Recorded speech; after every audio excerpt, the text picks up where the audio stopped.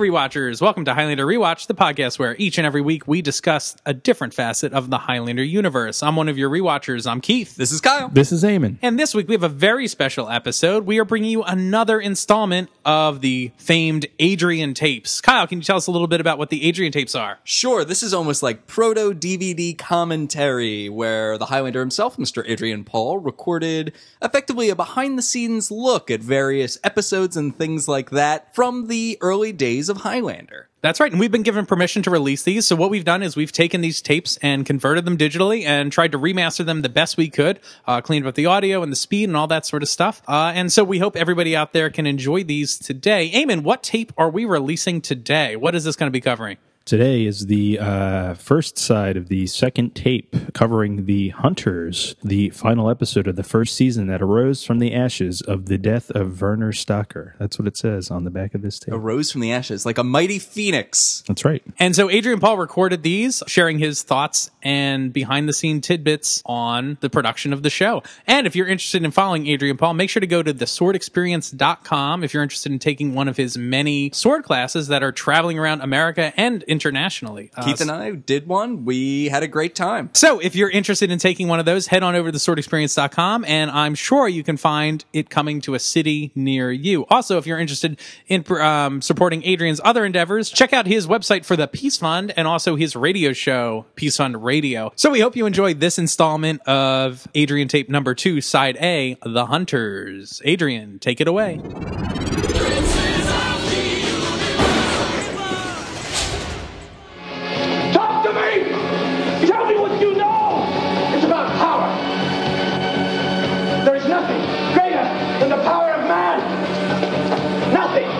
So it's like a history book. Whoever wrote it was a historian, yeah.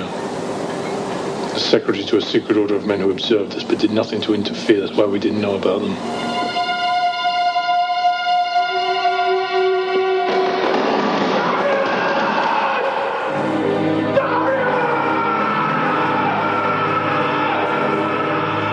The second show that was a turning point for me, or a very focal show of Highlander the series, was The Hunters. To me, this had two reasons why it was very important. One, because it killed off one of the most important characters in the show, Darius, played by Werner Stocker. And also because it set up the canon of Highlander, which was the idea of having watches that pursued us through time. The funny thing was, this show, although it was set up very well, should never have ended like this because of Werner Stocker's illness. The fates put the show in our hands to change it and restructure it at the last minute. At this particular point in time, it was a really long end of the season. I've never sort of worked this hard. It was one of the hardest jobs I'd ever done. And we're sort of coming into the final stretch with a good script, although the death of Darius wasn't exactly what I really wanted to happen because I thought he was a good character. And I was looking forward to the script also because Roger Daltrey was coming in. And I never knew him prior to this, but I was always wondering whether he had a little bit of star attitude or not, like a lot of musicians and actors of renown have. But I was pleasantly surprised when he still remained a London boy, always in the mood for a practical joke. However, a day or so before he arrived to Paris, I got news, or the company got news, that Werner Stocker was ill and couldn't do the show. It didn't surprise me because a month or so earlier, Werner complained to me about feeling ill, and it was odd. I don't know, there was something very strange about it. He was a quiet guy, usually with dry sense of humor, very small type of actor in his mannerisms, but very technical and very good. We were supposed to start shooting on the Friday, and by the Wednesday we found out that we had to rewrite the entire script because originally his death was supposed to happen in the center of the script and not at the beginning. I remember the meeting actually pretty vividly when we sat in a room. There was Gary Goodman, the producer, the script girl, Roger Daltrey, and Paolo Barsman, the director, and myself. And we spent about 4 hours talking about what had been rewritten up until this point and trying to make sense of it. Because what had happened was that a lot of the scenes had been restructured. And when you restructure a scene, sometimes it causes holes in other parts of the story and you have to plug them from there. So we're trying to find ways to restructure the material without having to have a major rewrite by us doing that. The lucky thing for us was that we were supposed to start shooting on the Friday, which was like a day and a half away, and we were in panic. Luckily, they said, okay, we'll shoot on Mondays, which gave us 3 days instead to actually try and have a little breathing space and really figure out what we were going to do. And I think Roger was a little taken back at, the way we worked, but there's nothing I could do about it. I felt like a cheap production, oh, well, we've got this script and here, have a look at it. And I felt it was a shame that it was his first introduction to the show that I thought had pretty good quality, but, he got stuck with his script that was really disjointed at the time. When we started shooting on the Monday, we had a vague idea of what we were going to do. And we had to come up with ideas of scenes that were going to have a very deep meaning to them that would carry the story of who Darius was to MacLeod. And the pivotal scene for that, for me, was when MacLeod goes back to the rectory to find some clues on Darius's deaths. The rectory scene itself was shot in a really haphazardous way. We were shooting in a town outside of Paris called Compiègne, where we were also shooting some of the flashback sequences and also the hunter's lair, where Fitzcairn was captured during the show. And I'd been waiting around most of the day. They were shooting another scene, and I was still trying to figure out what was going to be best in this scene. And I know Paolo was a little disjointed on how to shoot it, because this scene was supposed to be incorporated with flashbacks of other shows that we'd already done. So, since Paolo hadn't seen Band of Brothers or some of the other shows that Darius and I had been in, I was sitting there trying to figure out, okay, what were the best flashbacks that we could do, and what were the camera moves that we could do to do an easy transition into those flashbacks. The first one I came up with was the flashback of the first meeting between Darius and MacLeod. This scene ended with the horse wiping the frame. Since we had to cut between these flashbacks and the rectory scene, Paolo was able to give us a similar camera move to tie in the flashback scene with the one in the present. There were 4 items that I found that would give us a good clue to these flashbacks. One was the teapot, which was used in The Beast Below, where Darius gave me the tea made from mold form. Christ, have a kiss. Oh, this isn't some more of your moss stuff, is it? No. I don't trust you. You sure it's not? It's from a mold form. There was also a metal globe, the mug that I gave a wounded soldier when I first met Darius, and finally the chess set that was always there. What I wanted to show was how there was a different aspect in the relationship between MacLeod and Darius. There was the humor, the competitiveness, the mentor-student or scholar relationship. Although I wasn't sure at the time what the editors would use, I thought we'd give them the best things to choose from so that they could intercut between the shows. A month or 2 later, I heard that Werner Stocker had passed away. When I saw the final cut of the episode, I came to the scene in the rectory and saw that the editors had chosen to use the scene from For Tomorrow We Die. So, my old friend, how are we today? Are you ready for a game? Or are you afraid I'll finally beat you?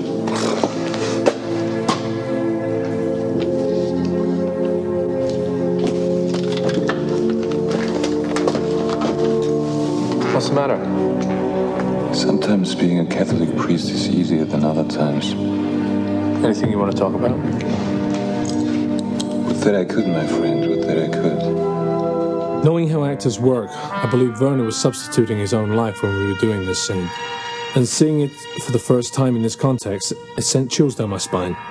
For this scene to also come during an episode called For Tomorrow We Die made it even more eerie. However, at the time of the shooting, we were still trying to have as much fun as we could. And the flashback sequence was no exception, because Roger and I, by this point, had already spent a few days together, and we started to meld and figure out what our characters were trying to do to each other. And I guess dressed up in a medieval costume, frolicking around, having a good sword fight was, a great time to sort of get some camaraderie going.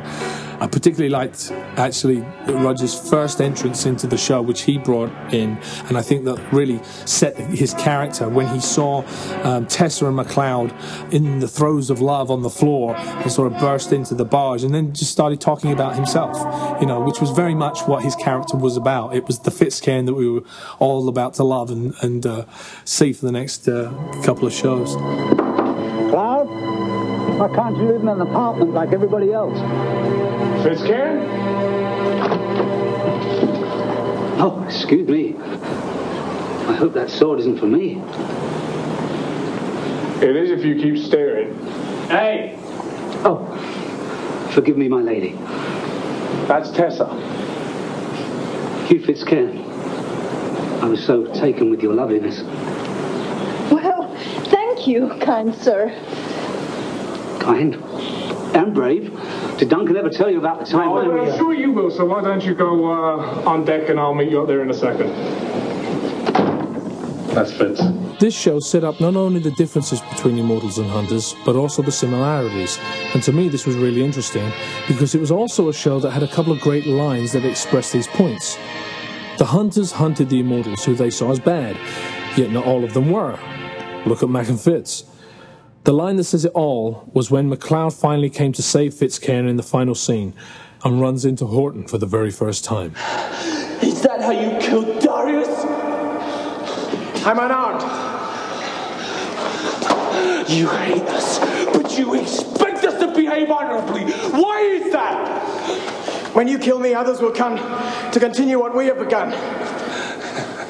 This isn't about mortals. We have our own fight, don't you understand? We've always understood. We will never be dominated.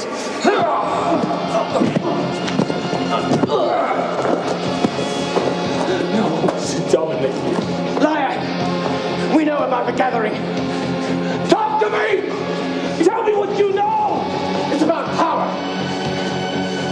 There is nothing greater than the power of man. Nothing. This causes a huge dilemma for McLeod and makes Horton's character grey instead of black as we've seen him up to this point.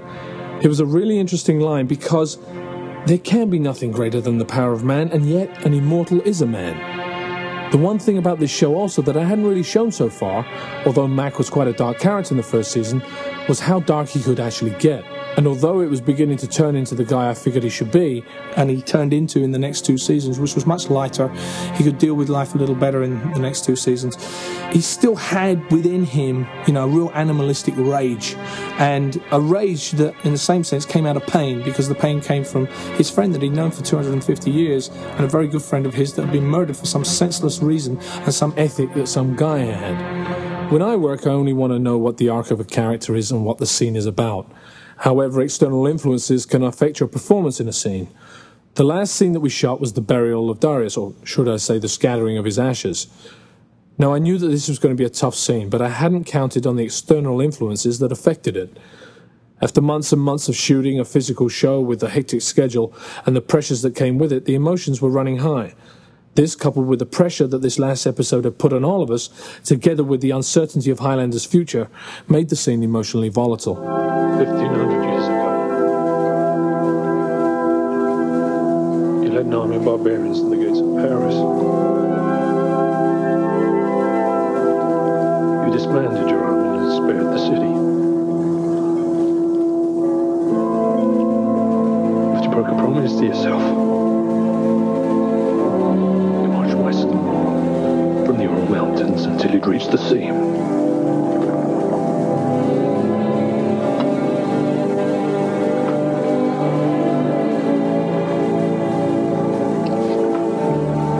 So now, old friend,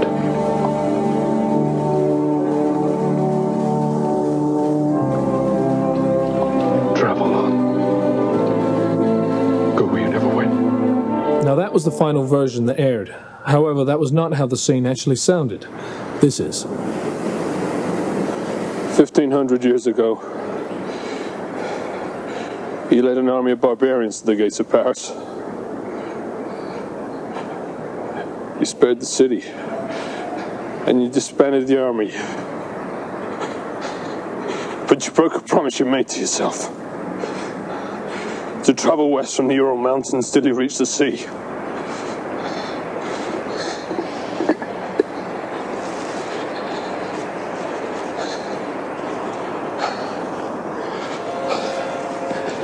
So now, old friend. Wait, cut. Sorry. Because of difficulties of shooting on location, the scene had to be looped in a recording studio, which sometimes can take away from the quality of the scene. But the quality of Highlander the series had been set in Season 1. Now Stan, Alex and myself wrapped up the season not knowing what the future was going to hold. Whether we were going to go on to new shows, whether I was going to continue as the Highlander, or Tessa was going to continue as my girlfriend. Whether Stan was going to continue as my little sidekick I could beat around every week and he could chase the girls from one side of the set to the other. But I guess it did. I think there was one reason for that, Yeah, you know what it is. There can be only one. Peace.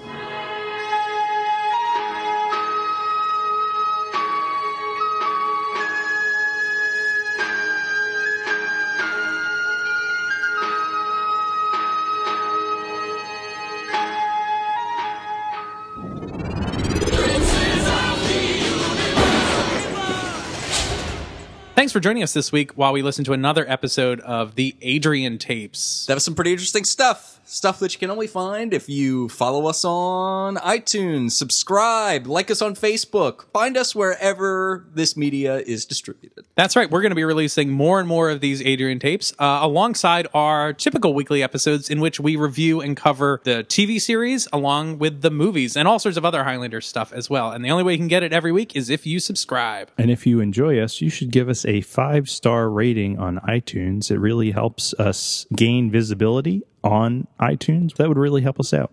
Yeah, gotta put this in front of more Highlander fans just like you. That's right. So thanks for joining us this week, and make sure to stay tuned next week for another exciting brand new episode of the Highlander Rewatch podcast. I've been one of your rewatchers. I'm Keith. This is Kyle. This is Eamon. Bye. See ya.